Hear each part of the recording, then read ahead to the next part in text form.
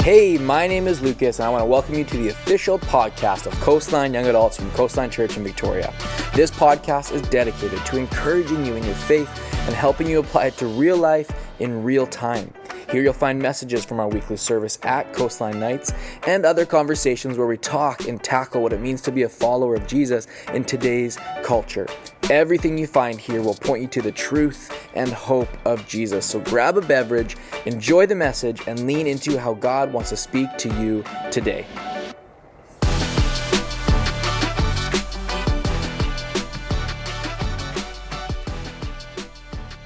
Welcome here. My name is Lucas. I'm one of the pastor on staff. Really excited to be with you tonight. Can we do something before we move forward? I usually like to jump right in with a story or a thought or the scripture, but I just want to pause just for a brief moment, and I just want to pray over BC, over Kelowna, over West Kelowna, the fires. It's bad out there, friends. I'm from Kelowna. You know I've said that before, Kelbrona, as I like to call it. All my family is still there. I have a brother who works for the city who's working midnight shifts, holding people so they wouldn't go back into their homes. I have a cousin who's at the bottom of one hill that the fire jumped. So it's obviously personal to me. But I just want to take a moment and pray over Kelowna, to pray over, our province. That we would, I hate saying this in the summer, but we get some rain, amen? And that these fires would cease. And just like Delmar said, that he cares for us, he sees us, he's not far from us, that we would pray that same prayer over every person affected. Would you bow your heads with me for a moment? Can you do me a favor to pray with me, not just, don't just let me do the talking. Let's pray together. So Heavenly Father, before we begin tonight and dive into your gospel, into your word, we pray over our province in Jesus' name. Lord, we lift up British Columbia, we lift up the fires, we lift up the people affected. Lord, right now I pray for Kelowna and West Kelowna, the different surrounding areas who are just being devastated by fires, homes are being lost, livelihoods are being struck, Lord. We know that you are a God who can be infinitely close in the hardest moments. And we pray with everything we have tonight that you would be so evidently close to the people who are affected. Be with firefighters, be with government workers and city workers, be with bylaw officers. I pray that no one would lose their life in this. Would you honestly protect those who are fighting fires like head on? Be with the families who are being affected. And Jesus, we ask for rain. We ask that you would come. Your word says that you can command and control nature. We pray that you would. So Lord, be with our province now. And Lord, we ask that you would move in a mighty way. Be close to those people who are being displaced. Lord, it's in your hands and we trust you. And Kelowna and West Kelowna and our province needs you right now. So intervene in Jesus' mighty name, I pray. And everybody said, we're in the middle of, actually, no, we're not. We're coming to the end of Acts. And it's exciting because Paul's journey, honestly, is also coming to an end. I know Pastor Adam preached last week in this similar text, but he really talked about kind of Paul's main journey, which is cool. He talked about the mystery of the gospel and how Paul was really, honestly, his first mission was to the Gentiles, and it was really cool kind of how it's all discussed here in his time with Agrippa. But I want to look at that same spot, Acts 26, but the trial itself, because this trial is kind of jam-packed with a bunch of different pieces. You know, when we started this series, we started at part 1, which was the power of the gospel, mainly the Holy Spirit. The Holy Spirit comes on the scene. Jesus specifically said to his disciples, "It is good for you that I go." Why? Because he was one person at one place at one time. But when the Holy Spirit comes, we can all receive, we can all benefit, we can all have him with us. And so that's a big deal. So the first 5 or 6 weeks, first 10 chapters were all about the power of the Holy Spirit, the power of the gospel, and how that happened, the promised Holy Spirit. The next kind of 10 chapters and part 2, if you will, was the growth of the gospel. So the power of the gospel, the Holy Spirit, the growth of the gospel, the early church, and how Paul was moving and planting churches. And it really kind of went from just disciples and Stephen and filling of the Spirit to Paul's journey and how he'd go somewhere, right? He'd get kind of like, he'd start debating and preaching in the synagogue, and then he'd get thrown out, and he'd go to the marketplace, and then he'd get thrown out, and he kind of continued this journey through all these cities. And now we kind of reach part 3. And I don't know if it was said last week, we're in the atrium and stuff, so I want to make sure it is said here. We went from the power of the gospel, the growth of the gospel, to the cost of the gospel. There is a cost to this whole thing for us and for Christ, and we're going to talk about that tonight. And I just don't want I don't want that to be lost on us, that there is a cost here. That there is a real cost to Paul's life. You see that in the book of Acts. There was a cost to many of the disciples' lives. In fact, most of them lost their life. And so I want to focus today on this one trial because through Acts kind of 21-ish, all the way to like 26, it's just trial after trial after trial. When I first kind of outlined this whole series, I was like, we can't do 100 weeks on trials. But this one specifically is really unique. I think so. And I don't want to gloss over it. And I know Adam kind of took a few chunks of scripture, mainly kind of in that middle chunk. We're not even going to look at that tonight. We're going to look at the before and the after. And I don't know if it's just the way that I read the Bible, if I'm just like always like trying to create drama in my head. But I read this trial scene and it's like this is made for film, guys. This is a good one. This is like should be a movie, or I read it like a movie. There's so much drama. There's so many like dun dun dun, like one-liners, mic drop moments. Like I read this and I'm like, this is a movie. I've just been away for 2 weeks, like even longer actually, 2 Sundays, almost 3 weeks. It was great for us to get away off the phone, off the emails, all of that. And on my holiday, me and Trina did something, my wife, we did something we have not done in so long. We experienced something magical, something monumental. It was incredible. We went to a movie. And it was like, guys, have you been? It's pretty awesome. And we didn't just go to a movie. We went to a matinee, right? On a Saturday. I had no kids. I was 7, 5, 1.5-year-old. I actually don't remember where they were at that point. I was in a movie and a matinee on a Saturday. By the way, if you're going to matinees on like Tuesdays or Wednesdays, we should talk. That's not good. But on Saturday, it's okay. And it was amazing. And we didn't just go to a matinee. We went to like the one down here at Capital 6 where they have the reclining chairs. Did you know this? You know when they're like, hey, the IMAX at Cineplex, we have recliner chairs, and it's just like that's all it does, and it's just actually really annoying the whole movie. No, these are like my feet were above my head. I wasn't even watching the movie. I was like looking at people behind me. It was awesome. Like wow, what an experience. This is really good. We went to it. It was so fun. We saw we saw Barbie. That's what we saw. But what really matters is this. Don't email me about me. I don't care. It was good. The best part about the movies, you know what it is? It's not like napping on a big recliner chair, which I didn't do. You know I wouldn't nap. Come on. It's the trailers. Anyone else?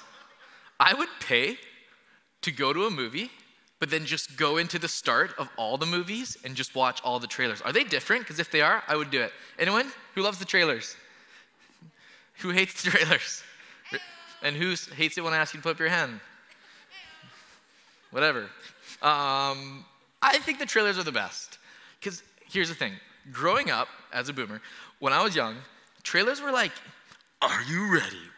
And then they'd show you scenes for the great, right? But now it's just like this really like beautiful 2.5-minute cinematic adventure. Like it's like everything you need. You almost don't need the movie. Trailers are so good. But I was young. It was like, are you ready? And I'd be like, yeah, I am. Like I get really excited. And now they're just like, hey, like all the things happen. It's so exciting. There's a new Willy Wonka movie coming out. Did you know? Trina leaned over. She's like, we should take the kids to that. I'm like, no, I'm never taking kids here. This is my new happy place. Like, I really enjoyed it. And this, honestly, I remember, like, as I read this again last night, as I was reading this, I'm like, this scene of Agrippa and Paul on at a trial is like, it's straight out of a movie. I'm not kidding you. There's so much drama. There's so much context.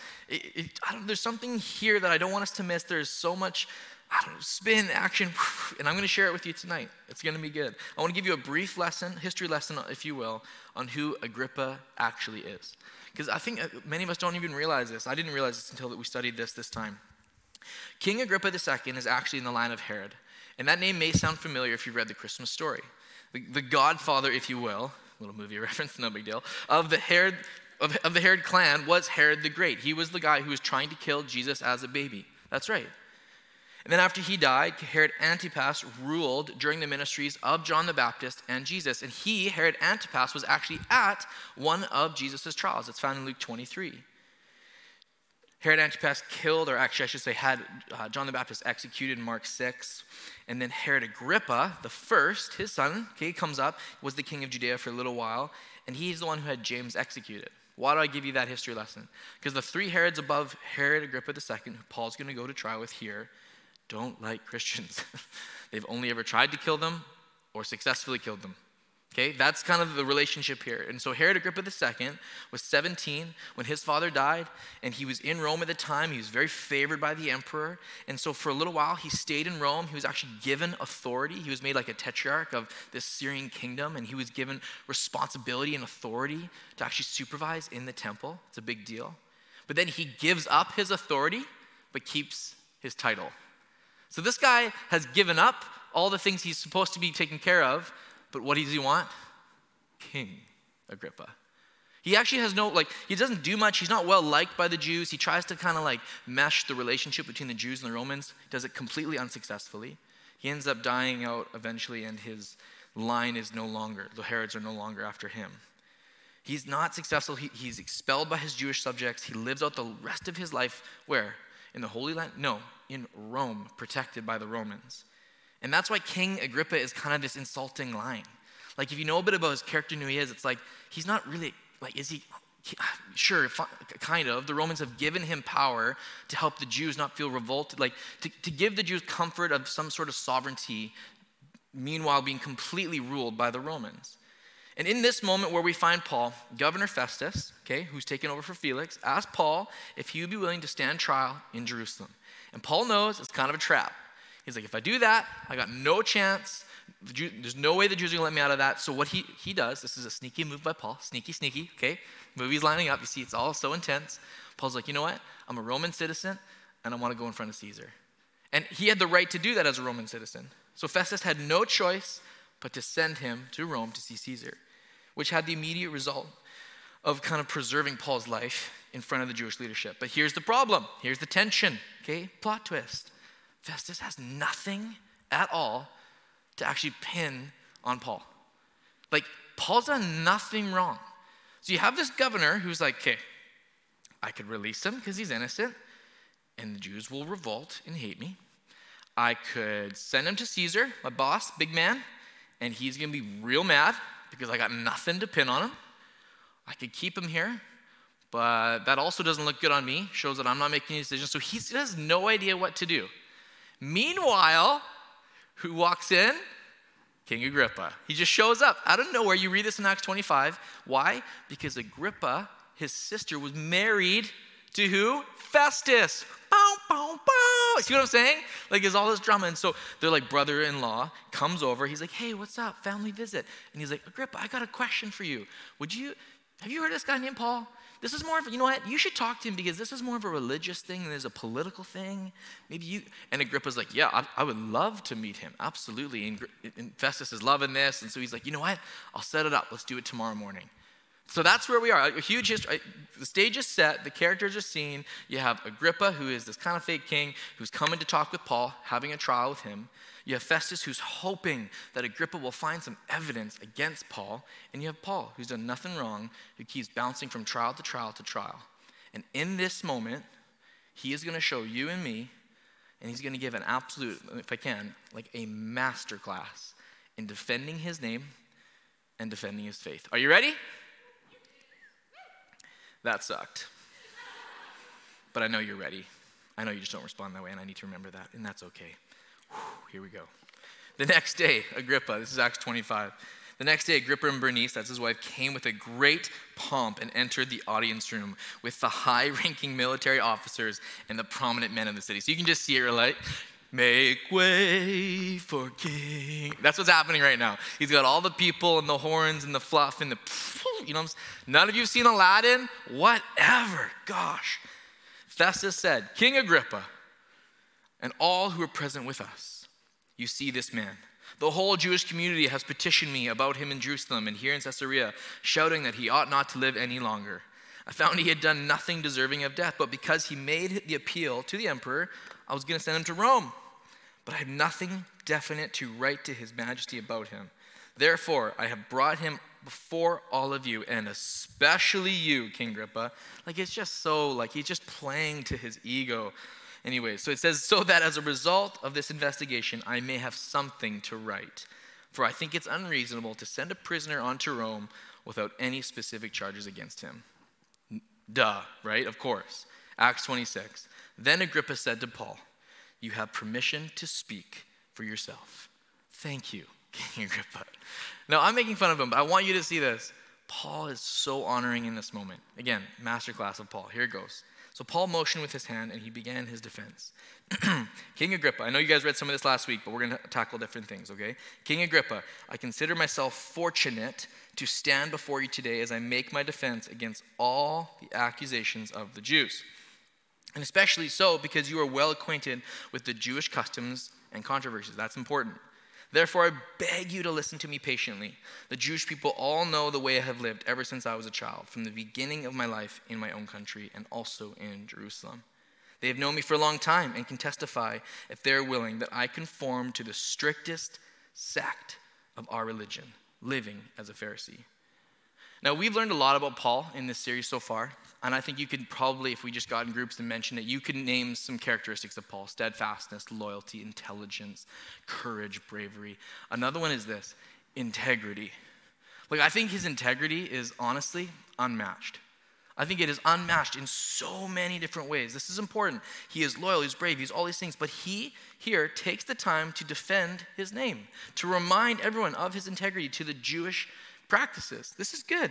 And listen, I know we're talking about Paul, who, like, let's be honest, he was murdering Christians, right? Like, he was carrying out murderous threats, the Bible said. So you're like, really?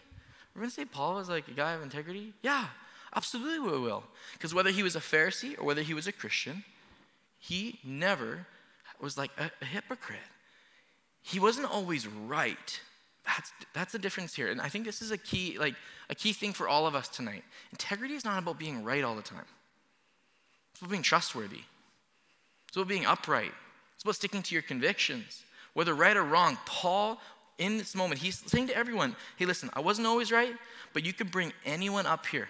Anyone here, you could bring them up and let them testify about me, because they know I never said one thing and then did another. I didn't say one thing to your face and did another thing behind your back. I didn't take bribes. I wasn't doing this or that. Nothing. I was who I was. I was who I said I was. And you and I all know it. You can trust what I'm about to say. Why? Because of everything that I lived out. And I just want to say to all of us that defending his faith was easier because he never dishonored his name. And I think there's something key here that we as people, I know lots of us, we want to preach and we want to help our friends see that in this, but honestly, living a life of integrity is the first step to reaching people, to loving people, to being a good human. Like Paul writes in the Philippians, he said, let your manner of life be worthy of the gospel. And I think there's something really powerful here. Live in such a way that people want to follow you. Live in such a way that you could get up and say, hey, listen, anyone can testify about me and I know exactly what they're going to say. He was so confident he was willing to let someone else do his own defense. Consider that for a moment. I love Paul's integrity, and I think there's something powerful here, and I think there's something powerful for us. Defending the faith in your name starts with what? Your life, not your words. Let's keep reading because I want to hit something later on in this section here. In verse 6 it says, and now it is because of my hope in what God has promised our ancestors that I am on trial today. This is the promise our 12 tribes are hoping to see fulfilled as they earnestly serve God day and night. King Agrippa, it is because, again, I love that he's honoring to him. I think it's powerful. It is because of this hope that these Jews are accusing me. Why should any of you consider it incredible that God raises the dead? Guys, this is like an important moment. He is confronting Agrippa. He is not being kind. He's like, hey, listen, this is the promise that we've talked about for years. This is the promise that our ancestors hope to see is the Messiah. You guys are getting mad at me for something we've hoped for decades. Like, what are we talking about here? Paul made it clear that in his heart and mind, he had remained a faithful Jew, but his Jewish faith actually led him into the Christian faith. He's saying, listen, what I believe about God is actually helped me to believe more about Jesus. That is what he's getting out. Like, there's an outgrowth here. And since Agrippa, this is important, was to be an expert in all the customs and questions which have to do with Jews, he's playing off of that understanding to make his case. You see what's happening here? Like it's that gotcha moment in the movie. He's like, hello, This would have been that courtroom scene that like dropped the mic, like he's got him. He's going like, I want the truth. You can't handle the truth. Like that moment.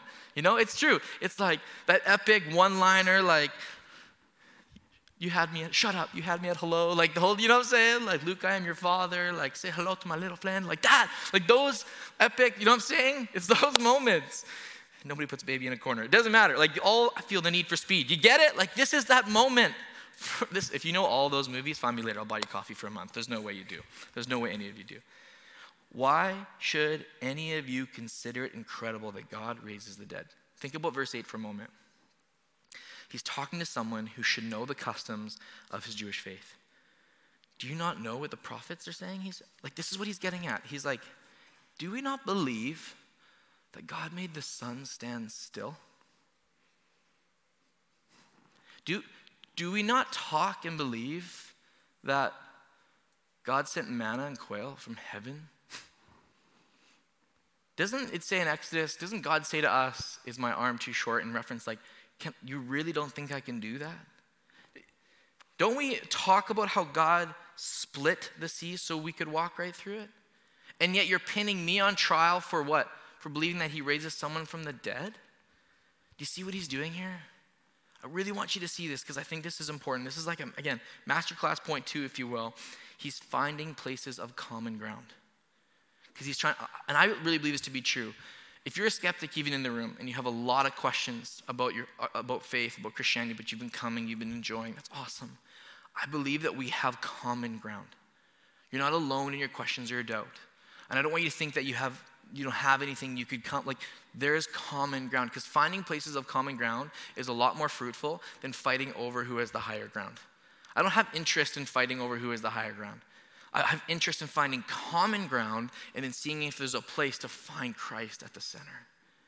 And I really think for many of you too in here, as you're having hard conversations, finding places of common ground rather than trying to like debate or one-liner or punch this or sending that clip or whatever it is, let's not fight for the higher ground. Specifically to Christians, I think finding places of common ground does you better.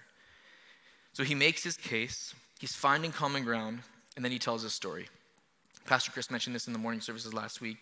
And so I don't want to go too far in this because this is where Adam really went to. But he does say this one thing. On one of these journeys, I was going to Damascus. This is verse 12. So he starts to tell his testimony. About noon, King Agrippa, I was on the road. I saw a light from heaven, brighter than the sun, blazing around me and my companions. Verse 14. We all fell to the ground, and I heard a voice saying to me in Aramaic, Saul, Saul, why do you persecute me? Again, you saw this in Acts 9. But then he also says this, it is hard for you to kick against the goads. Then I asked, who are you, Lord? I am Jesus, whom you're persecuting, the Lord replied. I want to know if anyone caught that. Like this part, it is hard for you to kick against the goads. He doesn't mention that in his other trials.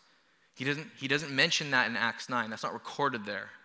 So Luke, for some reason, mentions this line that Paul has told him in Acts 26, but not in Acts 22 or Acts 9. Why is that here in this moment? He says, I heard a voice saying to me, why do you persecute me? It is hard for you to kick against the goads. Now, can we just be honest? It is hard for you to kick against the goads. Is that not the weirdest sentence you've ever heard? Like when you first heard it, you're like, did he just swear at me? Like what's going on here? Like it's kind of a funny, no, I think it's so funny. Like it's this weird thing. And I didn't realize this. It's not some like thing from, Micah or Obadiah or something like that. This is a Greek proverb. And it's familiar to many Jews because it had agricultural like nuance to it, context to it. And so an ox goad was a stick with a pointed piece of like iron on the tip. And it was used when oxen were plowing. And so if the oxen was going off trail, you'd poke it and you'd get it back on the right path. Or if it just didn't want to move, it was just being stubborn that day. And you're like, let's go. And it wouldn't go. Let's go. And it wouldn't go. You start prodding. You start poking. Listen, I'm just telling you this was how it happened. I see some people like, that's horrible. It's history, okay? It's history. It's just what it is. So sometimes the animal would rebel, and sometimes you'd have to give it a push. In essence, the more the ox rebelled, please hear this, the more the ox rebelled, the more it suffered. Because at the end of the day, the goat would win, not the ox. What Jesus was saying to Paul, and what Paul repeats here at his trial to King Agrippa, and everyone who is listening is this, and I really want us to hear this tonight. He's like, why are you fighting? Your rebellion against God, Jesus is saying to Paul, your rebellion against me is a losing battle. You can continue to kind of beat your head against the wall and do the same thing over and over. Paul, you think that you're going to go to Damascus and find some more Christians. You're not. I'm not letting you do that anymore. I have a different plan for your life. I have a greater purpose for your life. And Paul is saying it is hard for you, for me, for us to kick against the goads, to beat against the goads. Like he's saying, essentially saying Proverbs 13, that good judgment wins favor, but the way of the unfaithful leads to destruction, Proverbs 13:15 says. Or the way of the unfaithful is hard. How much better, you guys, is it to humbly just concede to God's plan, to his voice, to his purpose for your life? Allowing him full control and letting him lead your life. By resisting God's authority, we're only punishing ourselves. We're only missing out on the life that he's actually created us to live. We're living this kind of false life that we think we're supposed to do. We're carrying all the weight by ourselves. How hard is it to go about life all on your own? Because what happens when things get really hard? Who's there to pick you up? Who's there to support you? Friends? Sometimes it really comes down to you, yourself. And Paul is literally saying here, it's hard enough doing life on your own. That is why I just submit. I humbly say, God, whatever your plan is, I'm with it. It is hard for you to kick against the goads. This line is so unique. And I just think, honestly, you guys, if you just talk to a Christian, especially if you're like a non-believer in here, a skeptic, like what's the big deal? Like my life's fine, sure, but listen, there's something so powerful about salvation. I remember for me, it was like I was no longer thirsty. Like I had been thirsting for something again and again and again, and I had tried to fill it with different things or people or friends or girlfriends or whatever it was. And finally it was like, I think it was like this weight just came off my chest. I no longer was carrying this thing, this sin, this heaviness. Like I just became light and I was able to have peace and rest. This is how gracious God is he says, listen, stop fighting me. Stop living a life of disobedience. Just trust me on this. Why you persecute me, he said. It is hard for you to kick against the goad. You can stand there all you want, but at the end of the day, he's like, the goad's going to win. So embrace the life I have for you. And that's what he's trying to say even to Agrippa here. Listen, how long are you going to keep up this charade? How long are you going to keep up this whole life of yours? This kingship? You know the Old Testament and you know what's going on, and he's about to actually confront him in a big way.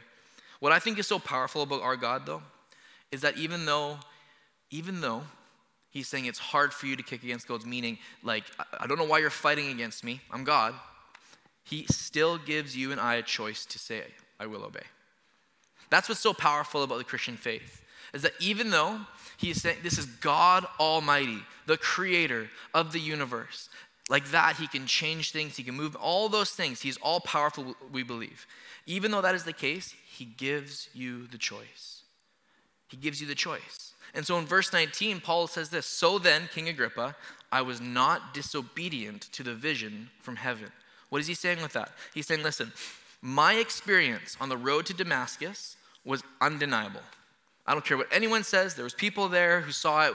All my companions fell, the Bible said. So listen, what happened to me, I will not ever deny what took place, what happened. It was incredible. The impact was like, I can't even put words to it, indescribable.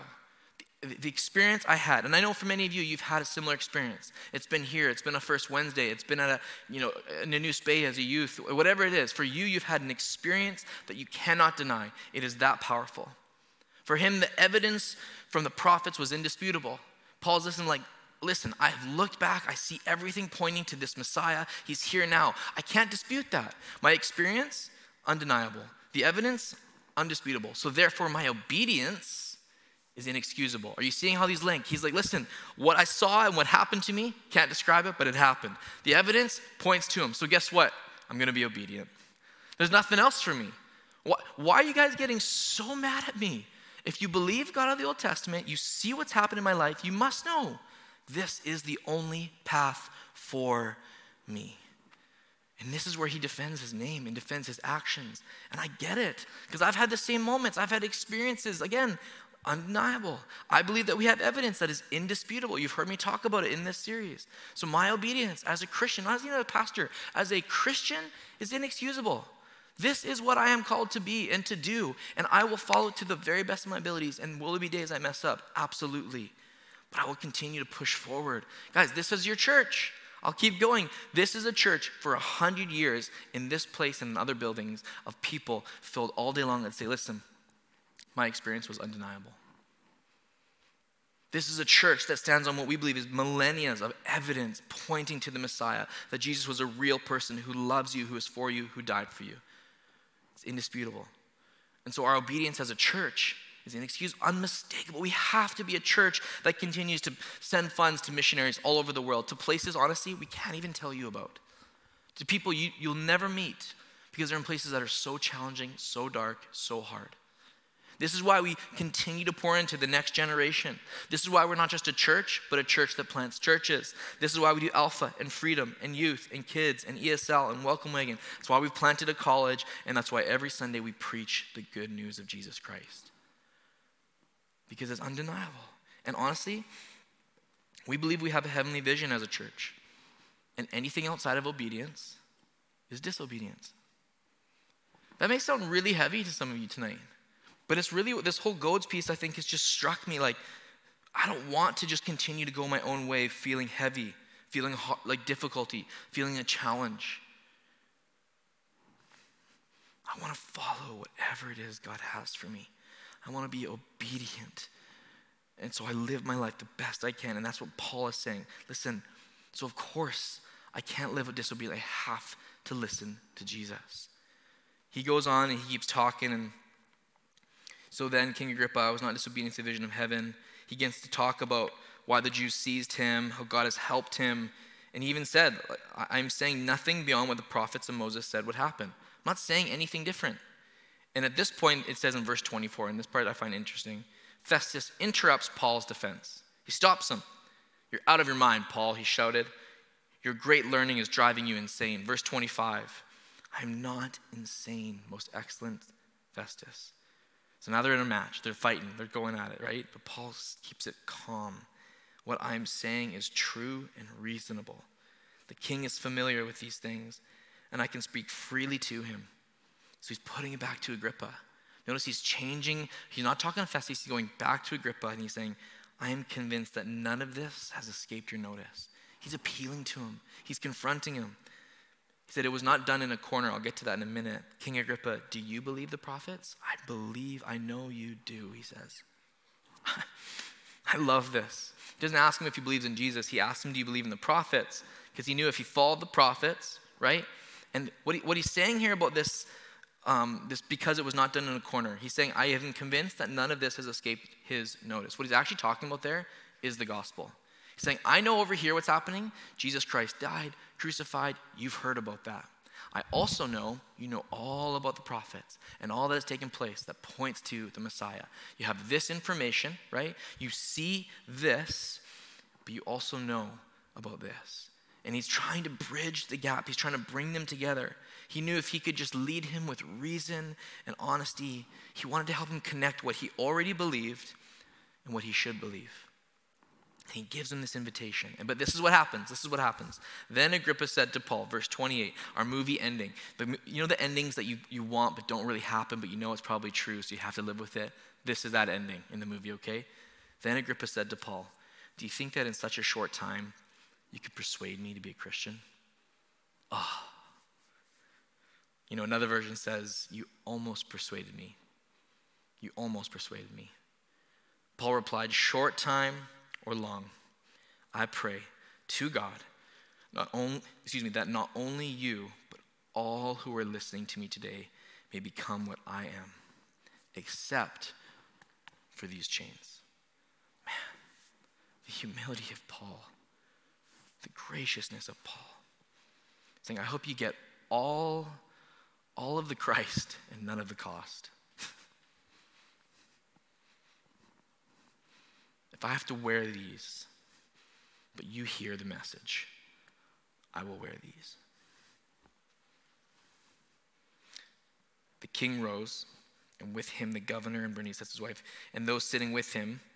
After they left the room, they began saying to one another, this man is not doing anything that deserves death or imprisonment.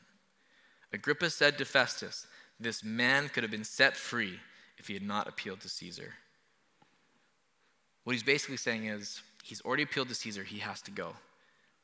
I wipe my hands of this, because truly he doesn't want to get involved. He wants the title, he wants none of the authority. He wants the power, none of the decision, none of the problem. But he's saying, if it was my decision, this man's done nothing wrong. And I can't help but think of King Agrippa being faced with such challenges and tensions. Because here's the thing, in our story here, Paul's the main character, right, of the movie. He's got the most lines, whatever it is. But King Agrippa, there's something really unique here. Does he want to surrender his life? Maybe. Is he tired of kicking against the goads? Maybe. Everywhere around him, he sees peer pressure. Like here's Agrippa's life. Start with that. Here's Agrippa's life. He's listening to Paul, but beside him he has Festus, who's like really needs his help. Needs something he can pin on Paul to send him on his way. So he's got peer pressure from the governor, a man's man, a guy who's got power and responsibility. He's looking for help. He's looking for Agrippa to basically make this happen for him. So he's feeling the pressure from the brother-in-law, guy in power. He's got pressure from his wife, who, by the way, plot twist, also his sister. Didn't tell you that. Just remembered it as I was preaching, right?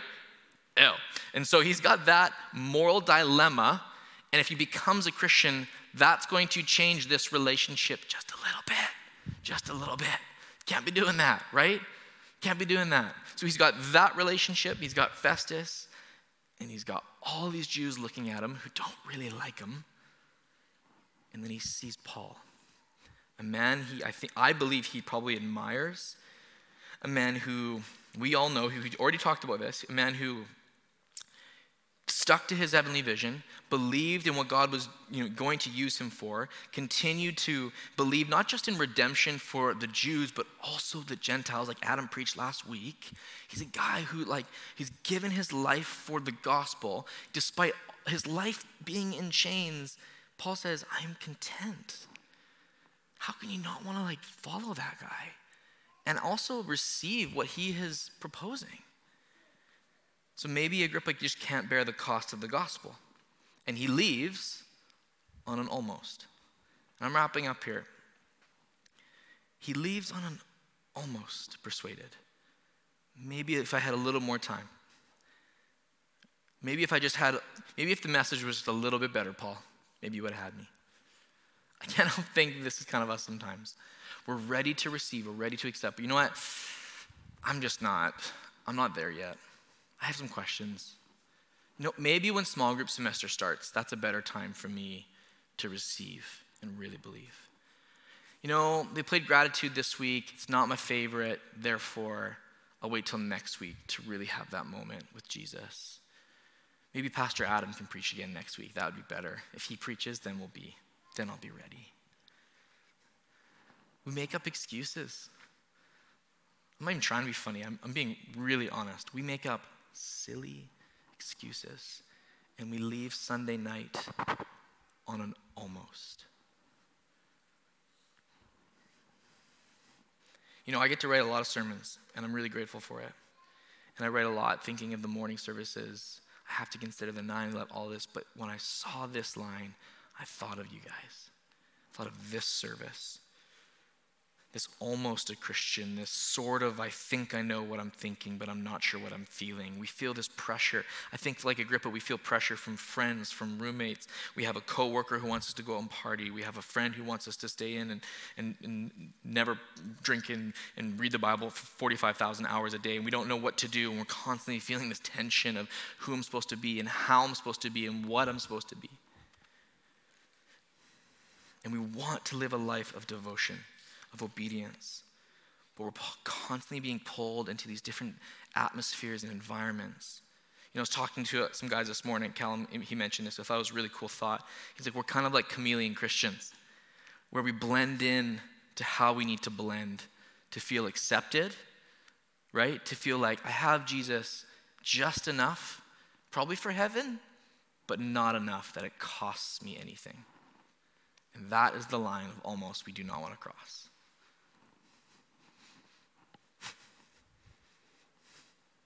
We feel like almost is enough. I go to church, that's enough. I read this much, is that enough? We think, what's the bare minimum to be enough? And it costs us nothing. And yet Paul stands there in chains and says, I hope you have everything I get except this. And for some, we say maybe next time, I'm not ready, I'm not deserving. And yet it's interesting, we just sang a song that said, I know I don't deserve this kind of love. Yet somehow this love is who you are. It's a grace I could never add up. To be somebody you still want, somehow you love me as you find me. We don't deserve it. That's the whole point. It's grace. It's unmerited favor from God. And so I just have to push tonight. I have to really ask you to consider tonight. Friends, Jesus didn't almost go to the cross. It cost him everything. He didn't almost go to the cross. He didn't go down for one day. He literally died on the cross for you and for me, for your sin and for my sin, for the sin of the world. And he sat there for 3 days dead, but he rose again so you and I can have victory in Christ, so we can have peace that transcends all understanding, so that we can have hope in a world that feels hopeless, so that we can have life and joy and family, and we can have moments that feel truly transcendent to the material world. That is what happens when you receive the gospel. He didn't almost go to the cross. The cross had a cost. It was his life for yours. And he said, absolutely, I would love to do that.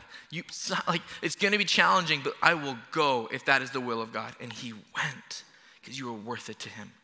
So yes, there might be a cost to standing up and defending your faith. So yes, you might have to actually get rid of that almost line and fully step in like we sang tonight. Like, if you want my heart, I won't second guess anymore. I'm all in.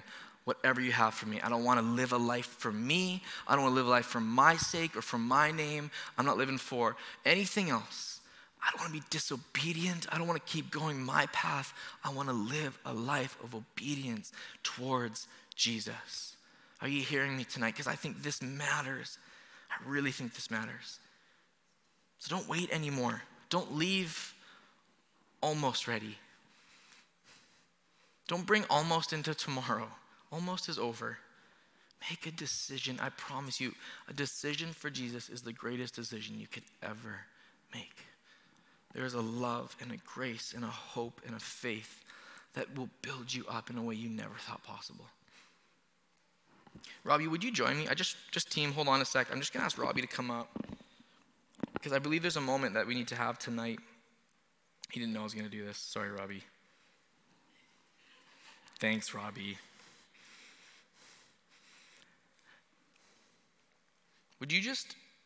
Robbie, could you just play the start of As You Find Me Again, the first verse? I just think those lines, man, I think they resonate with so many people here.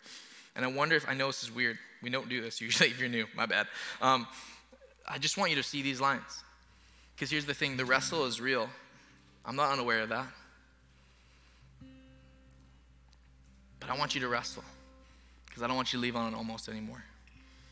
So could you just play from the start of the song, Robbie? Just go ahead. Get us to that chorus, and then I'll take over, and we'll pray. And the team can come up, and we'll sing.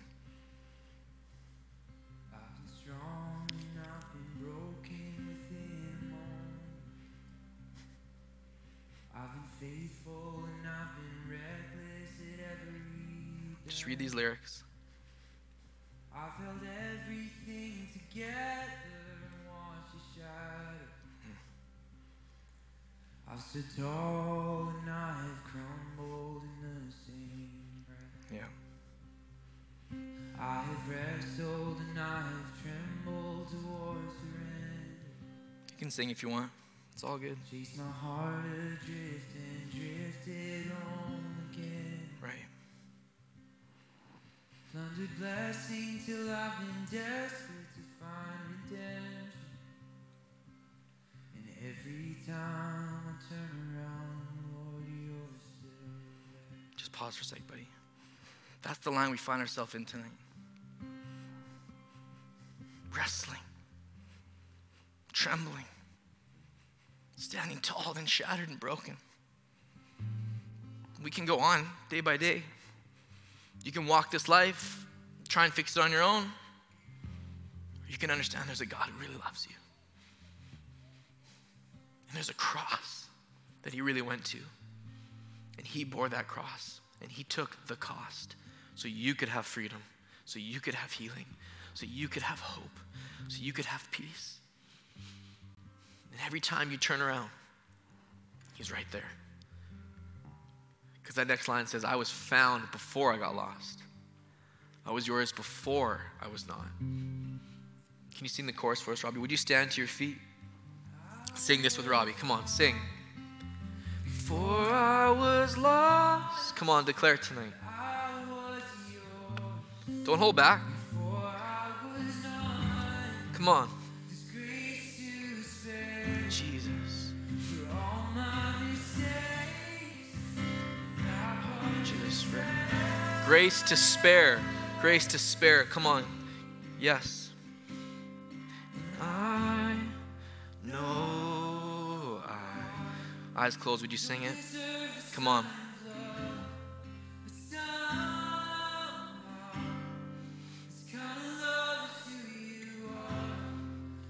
Grace I could never add up. Somebody you still want. Somehow. Rest of the team can join us, and I just want to pray over you now.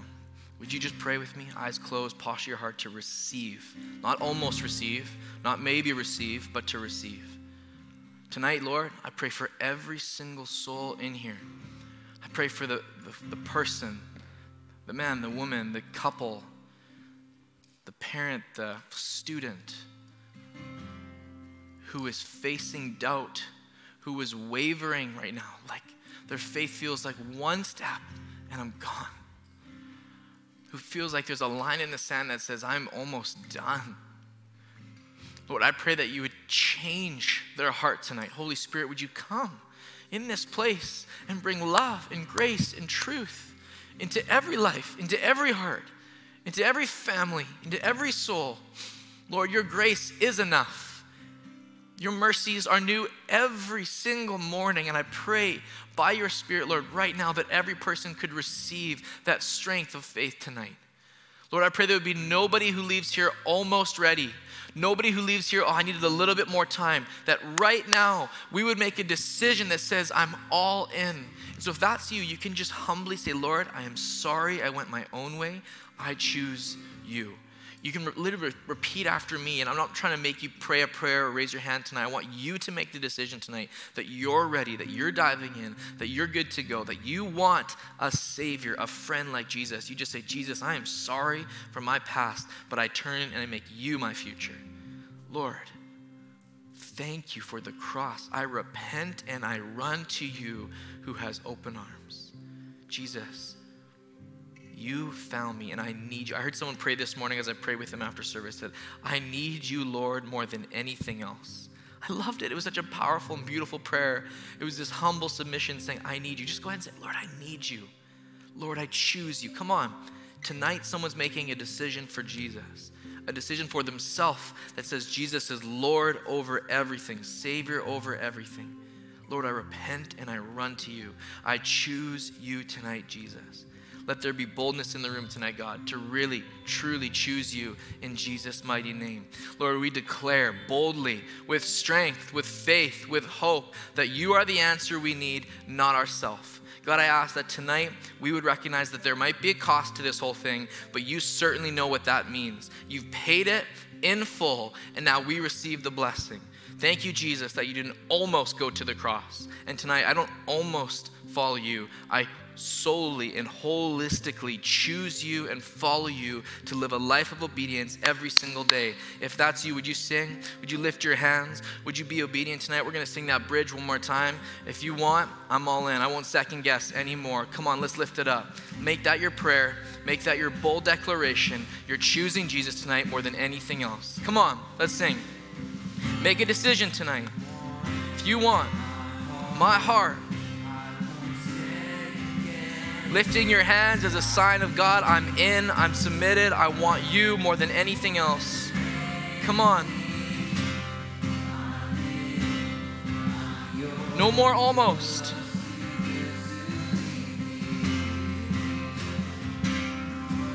No more almost. Come on. Yes, come on. You want my heart, I won't say yes.